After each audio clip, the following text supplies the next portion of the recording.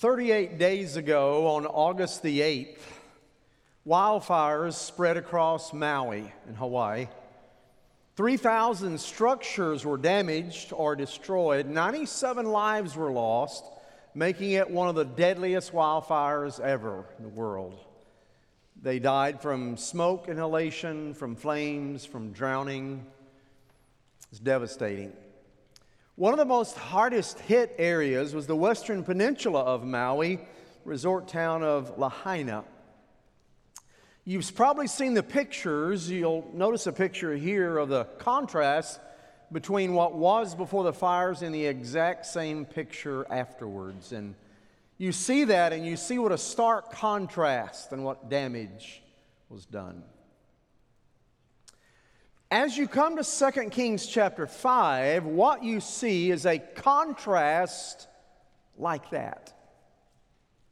A sharp contrast of faith.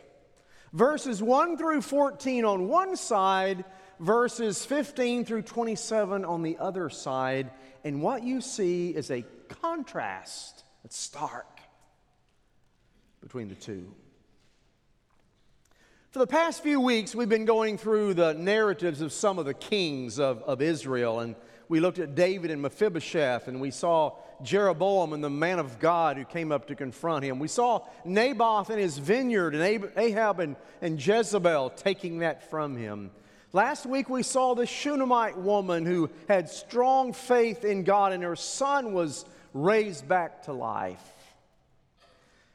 And this morning, we're going to the very next chapter after the Shunammite woman's faith. And we're going to see two characters, two men. One had strong faith and one did not. One was Jewish and one was not. And they may not be who you think. Read with me verse 1, 2 Kings chapter 5. Naaman, commander of the army of the king of Syria, was a great man with his master and in high favor, because by him the Lord had given victory to Syria. He was a mighty man of valor, but he was a leper. Now the Syrians, on one of their raids, had carried off a little girl from the land of Israel, and she worked in the service of Naaman's wife. She said to her mistress, "Would that my Lord were with the prophet who is in Samaria. He would cure him of his leprosy." So Naaman went in and told his Lord, "Thus and so spoke the girl from the land of Israel." And the king of Syria said, "Go now, and I will send a letter to the king of Israel." Let's look at our story. It develops today in three acts: Act 1, Act 2, and Act 3. We begin Act 1, verses 1 through 7, the commander's problem. Commander's problem. As we begin our story, it does not begin in Israel, which is right here. It begins to the country just to the northeast of Israel, a land known as Aram, A-R-A-M in the Bible. We know it as Syria. It was called Aram. The citizens were called Arameans, and the most significant contribution they made to the culture was their language, Aramaic, of which Jesus spoke years later. The Arameans and the Israelites, bordering each other, fought constantly, and God would sometimes give the Israelites power. They would defeat the Arameans. Sometimes, because of their sin, God would allow the Arameans to come in, but they fought constantly. The Arameans and the Israelites, they're right on the border with each other. Now, as our story picks up, Syria, just to the northeast, Aram, had a king named Ben-Hadad. Israel's king at the time, we don't know. The Bible just tells us the king of Israel. We think it may have been Jehoram. If it was, Jehoram was a godless, wicked, evil king of God's people. Most likely it was Jehoram.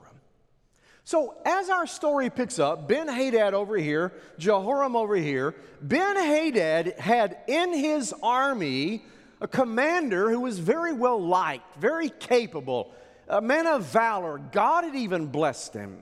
His name was Naaman.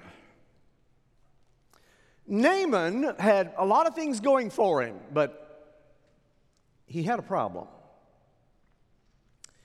It was his skin.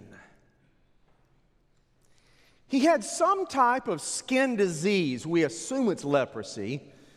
Leprosy, if you don't know, it's a little different today than it was in biblical days, and even different in the Old Testament than it was in the New Testament. It's incurable, it's highly contagious, it is deadly, it's debilitating.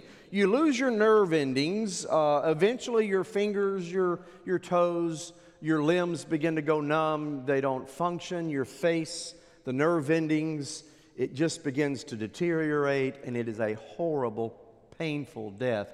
Once you get leprosy, it was a death sentence. Naaman, we think, had leprosy. Now, the reason we don't know for certain, it says leprosy in the Bible, it's how it's interpreted. The Hebrew word that's used there, sa'arat, literally means any kind of skin disease. It could be psoriasis, it could be anything. Whereas in the New Testament, the word lepra is used. We know leprosy. Now, leprosy begins with small lesions and bumps, and your skin eventually begins to turn pale, but not really ghostly white. However, Naaman in the passage had some type of skin ailment where he turned ghostly white, and there was no mention of lesions or bumps. So we're assuming leprosy, but he had some type of skin condition that was fatal. Now, Naaman panicked. Oh no, I've got all these accolades and all of these honors, and I'm a commander, but I have leprosy, and it's a death sentence. There's no cure.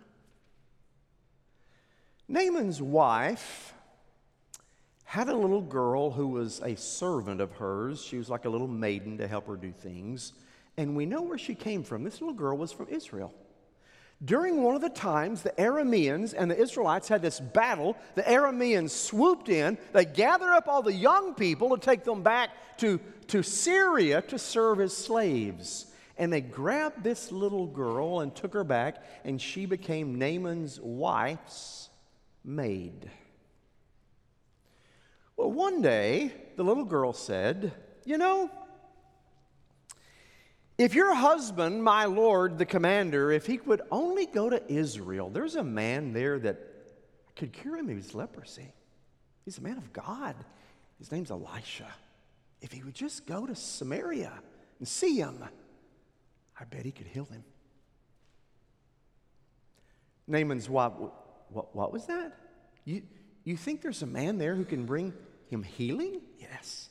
What makes you think that? Well, one time, I saw him, he took the mantle off of his back, and he struck the Jordan River, and it parted. And another time, Elisha, I remember the water was all brackish, we couldn't drink it, and everyone was dying of thirst, and he took some salt, and he sprinkled salt in the water, and it became drinkable for us. And there was another time, the entire valley was without water, and we were perishing, very dry. And he performed a miracle, and water was there for everybody. And another time, the army was hungry, and there was no bread, and he brought forth bread. And I was at First Baptist Garland last Sunday, and the pastor told us about a woman from Shunem. And Elisha raised her son from the dead. Oh, he could heal leprosy. And Naaman's wife, well, it's worth a try. So she went in and she told Naaman what the little girl had said. And Naaman said, "Really? Wow, that's hope." So he went to Ben-Hadad, the king, and he said, "Oh, king, there's a little girl that works for my wife. She's from Israel, and she said, if I go back to Israel, Elisha the prophet is a man of God there, and he's performed many miracles from the God of Israel, Yahweh. And if I go, that maybe there's hope for me. Can I go?" And he said, "Oh, absolutely. I want you healed too." We see how much Ben-Hadad valued his commander. He said, "Get things together. Here, let's go give him a gift." So they'll receive you, because if you show up, they're going to think it's a war and we're ready to battle again, and we're not. We just will come peacefully. So I'll send a letter with you. We'll give it to the king of Israel, and when he reads it, he will know what we want. Great idea. And here, let me give you some gifts to give them while you're there. 750 pounds of silver and 150 pounds of gold and 10 changes of clothes. Now, to us, changes of clothes don't sound very exciting, but when they're royal robes and back in ancient days, that was worth a lot. So he gathered together 750 pounds of silver, 10 changes of clothes, 150 pounds of gold. All of that together was about $1.2 million in our currency. It's a lot of gifts. Ben-Hadad must have loved Naaman. So he sent him, took his army, went to the border of Israel. Do you mean war? No, we come in peace. We have a request. Here's a letter from my king to your king. So the king of Israel, perhaps Jehoram, gets it and he opens it. And the letter says, by the time you read this, my commander, Naaman, my servant, will be in your presence. Would you heal him of leprosy? The king of Israel said, what? Am I God that I can heal? I can't heal leprosy. Nobody here can heal leprosy. It's a trick. It's a trap. They're going to come in and say, oh, heal my commander. And when we can't, they're going to say, aha, we declare war. And they're going to declare war on us. That's it. It's a declaration of war. I knew it. Oh, dear, what are we going to do? And Act 1 ends with Jehoram of Israel pacing back and forth, going, oh my goodness, they've declared war. I'm tearing my clothes. Everybody gather the troops. The Arameans are attacking. And Act 1 closes. We go to Act 2, enter Elisha, verses 8 through 14. Elisha was the prophet of God who lived up in Samaria, in the central part of Israel. And Elisha heard that the king is pacing back and forth because the Arameans are attacking. We can't cure leprosy. And Elisha said, calm down, king. Send him to me. I'll have a word of God for him. So he sent Naaman, commander, chariot, horses, army, shows up at Elisha's house. And Elisha didn't even walk outside. Elisha, the commander of Syria, Naaman is outside. Yeah, I know. You're not going outside? No, here, just send a message for him.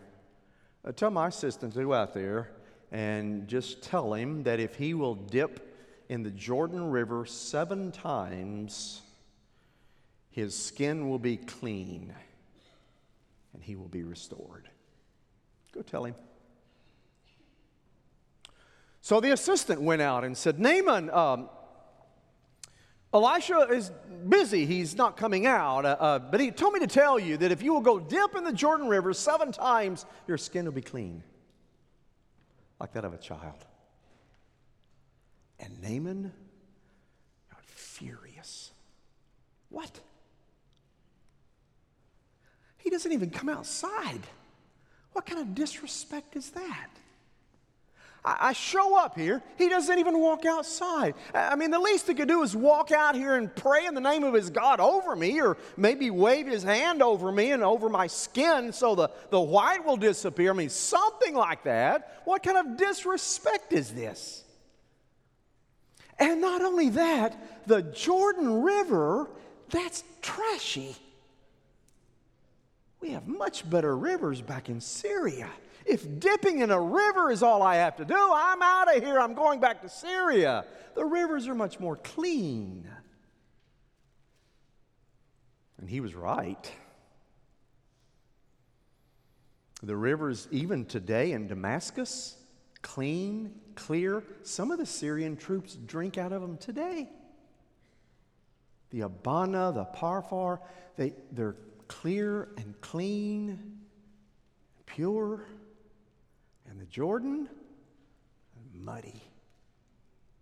Here's a picture of the modern day rivers that Naaman referenced. That's the Abana.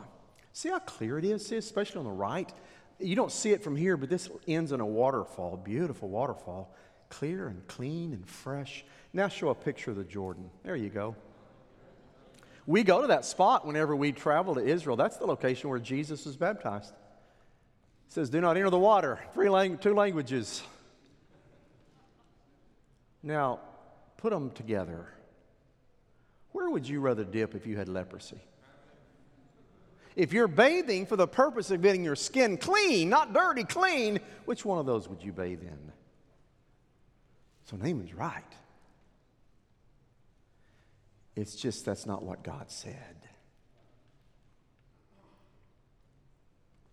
That's it. I'm going back to a clean river and dipping. He didn't even walk out of his house. Furious. So he gets in his chariot and started going back, and his servants came out and said, hold on before you go back. Did he tell you something that's wrong? Oh, no. Did he not give you hope that if you just dip, you'll be healed? Yeah. Try it. Just try it. I mean, if he had asked you to do something hard, you'd have done it. If he'd said, sacrifice 10,000 animals, you'd go and found 10,000 animals, wouldn't you? Yeah? But he told you something simple. Try it. Okay.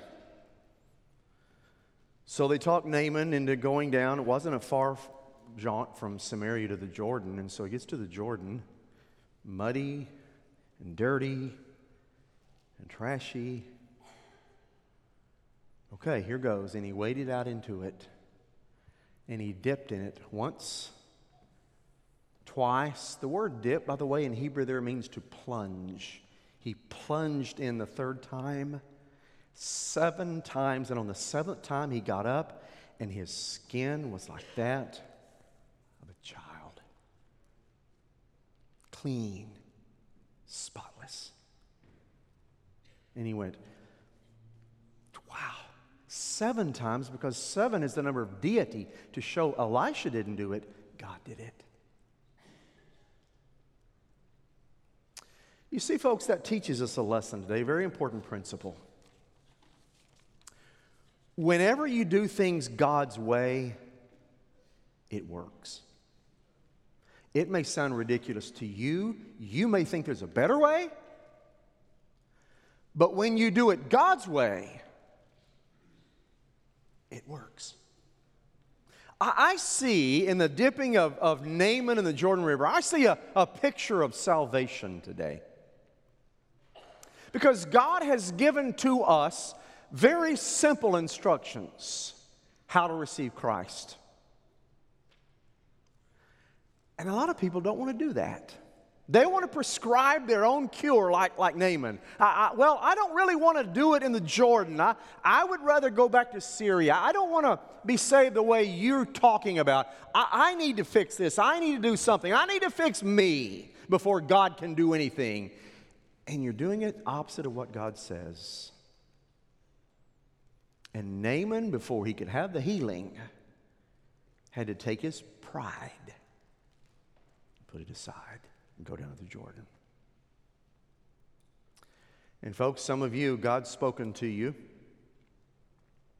He wants you to trust Christ, but no, that's a little too simple. It's more complicated than that. You don't know where I've been. It's a little more complicated than that. No, it's not. God said you turn your life completely over to Jesus Christ, repenting of your sins and believing what He did for you, and you're a new person. You're healed. You're cleansed. And then after that, you follow in baptism. Others of you say, I don't really want to be baptized all in front of everybody. I don't want to walk up in front of everybody. I don't want to be up there in front of everybody. That's a little embarrassing. Put away the pride. Like Naaman. If you do, you'll have cleansing. And if you don't, just go back to Syria. You won't be forgiven. You see, it wasn't the quality of the water in the Jordan. It was the act of obedience. Nothing magical about the Jordan. We've been in it many times. It's cold. Nothing magical about it. It's obedience. Well, after Naaman got up out of the water, skin clean, he rushed immediately back to the house of Elisha. Elisha, thank you so much. I know now that there is no other God except the God of Israel. Yahweh's the only true and living God. I know that. Thank you so much. By the way, do you remember one time when Jesus healed 10 lepers and they didn't go back to say thank you except one of them? And he wasn't even Jewish? Same thing. So he ran back. Thank you for what you did. Oh, Elisha, I need to give you some gifts. I've got a lot of money and gold and everything here. Let me give you something for healing me. And Elisha said, nope, I don't want anything. I didn't heal you. No, but you had a part in it. You told me what to do. I want to give you, I insist. Here are some gifts. And Elisha said, no, I insist. Take your gifts and go back home. Go in peace. You're healed. I said, well, okay, but I do have one request before I go. Can I take 2 mule loads of dirt? Huh? Yeah, 2 mule loads of dirt, Israel dirt, to take back with me to Syria? Why? There was a superstition back in those days. We know it's not true. They thought it was true that a god had to be worshipped on their own soil. So the God of Israel would be worshipped on Israeli soil. God of Syria would be worshipped on Syrian soil. And he didn't want to worship any other God but Yahweh. So can I take 2 loads of dirt back with me? Because he said, I'm not going to worship or offer sacrifices to anybody but the God of Israel. Can I take them back? Sure. Now I want you to notice something about Naaman. Not only was his skin like that of a child, so was his faith. Childlike faith in the God of Israel. And he was declared to be a monotheist. A monotheist is worshiping only one God. That was almost unheard of in that day because countries worship multiple gods. The more gods you get, everything covered. You got rain, you got fertility, you got crops, you got health. If you worship multiple gods, just one God doesn't do it. He was unique. Even Israel didn't get it. But he was unique, and he said, I'm going back as a monotheist. I'm not worshiping any God but the God of Israel. And Elisha, would you pray for me? Because as soon as I get back, Ben-Hadad is going to want me to bow down to Rimmon, the god of the storms of Syria. And I don't want to. So if I do bow down, ask God to forgive me. But ask him to give me the strength not to do it. He said, I will. And he left. And Act 2 closes with Naaman cured of his leprosy, a happy man, new faith, new God, going back home. Act 3 opens, faith abused, verses 15 to 27. Do you remember last Sunday whenever I preached about the Shunammite woman and Elisha raised the son from the dead? Do you remember Elisha had a servant by the name of Gehazi? Remember that? Gehazi is never mentioned in this story until now. He enters the picture. Gehazi is the assistant of Elisha.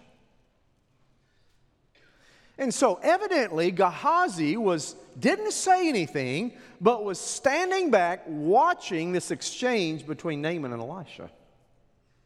And Naaman's going, here, let me give you gifts. Let me give you gifts. I have hundreds of pounds of silver and gold. I want to give them to you. And Elisha, no. We don't want your gifts. And Gehazi got an idea. What if I go catch Naaman on the way back to Syria and tell him, we changed our minds.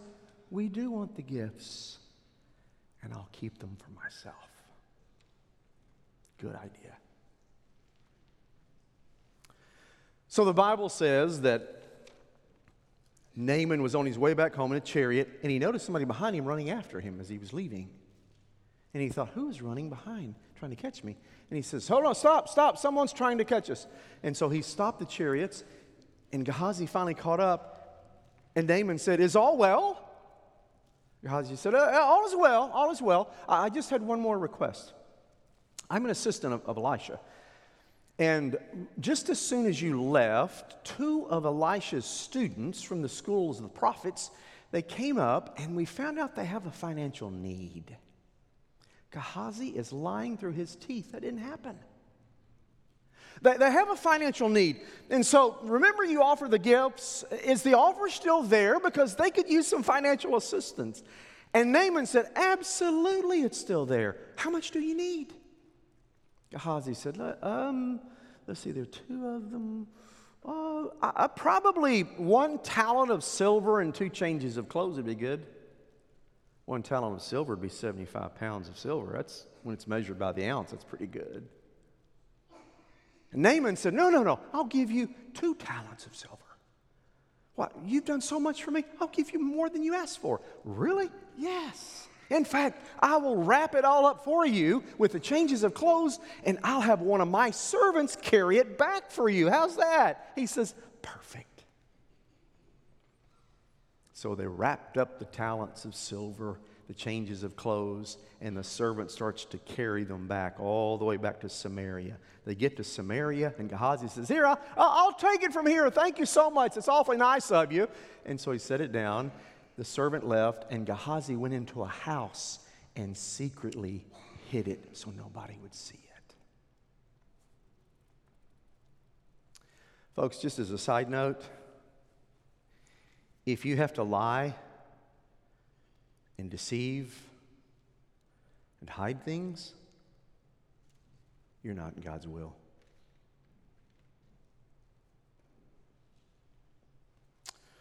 So we hid it. Walked out of the house, and there's Elisha.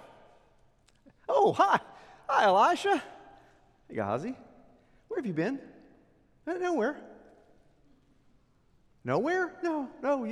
You know me, here, there, everywhere." "Why? Where have you been specifically?" "No, nowhere." "You know, Gehazi, whenever you left a moment ago, my heart went with you. My heart went with you. I think you went to catch Naaman before he left." No response. And then it looked like, as I looked down the road, I saw him get out of the chariot and start talking to you. Is that true? No response. "Gehazi, why did you accept the silver and the clothes and the olive orchards and the vineyards and the oxen and the sheep and the male servants and the female servants?" You see, most Bible scholars believe that Elisha added those because Gehazi was about to use that money to purchase all of these things, which were symbols of wealth in an agricultural society. He wanted the money to buy things so he'd be wealthy. "So why did you accept all that, Gehazi?" Not a word. "Well, here's what God has told me to tell you. You can keep it all, but the leprosy that Naaman was cured of is now yours. And your family, and your kids, and every descendant you'll ever have, all going to be lepers. But it's yours." He had gained the world and lost his soul. And the story ends. 2 men going home. The Bible said as soon as Elisha said that, Gehazi's skin turned ghostly white. He watched it went up. And he left Elisha's presence and started walking home. And so the final scene you see in our story, 2 men going home. One going back to Syria who wasn't a Jewish. Never been around the God of Israel that much. But now he is healed, he's obedient, and he has a new faith, and he's free. And the other man is going home with leprosy, cursed, disobedient, greedy, and he had been around God his whole life.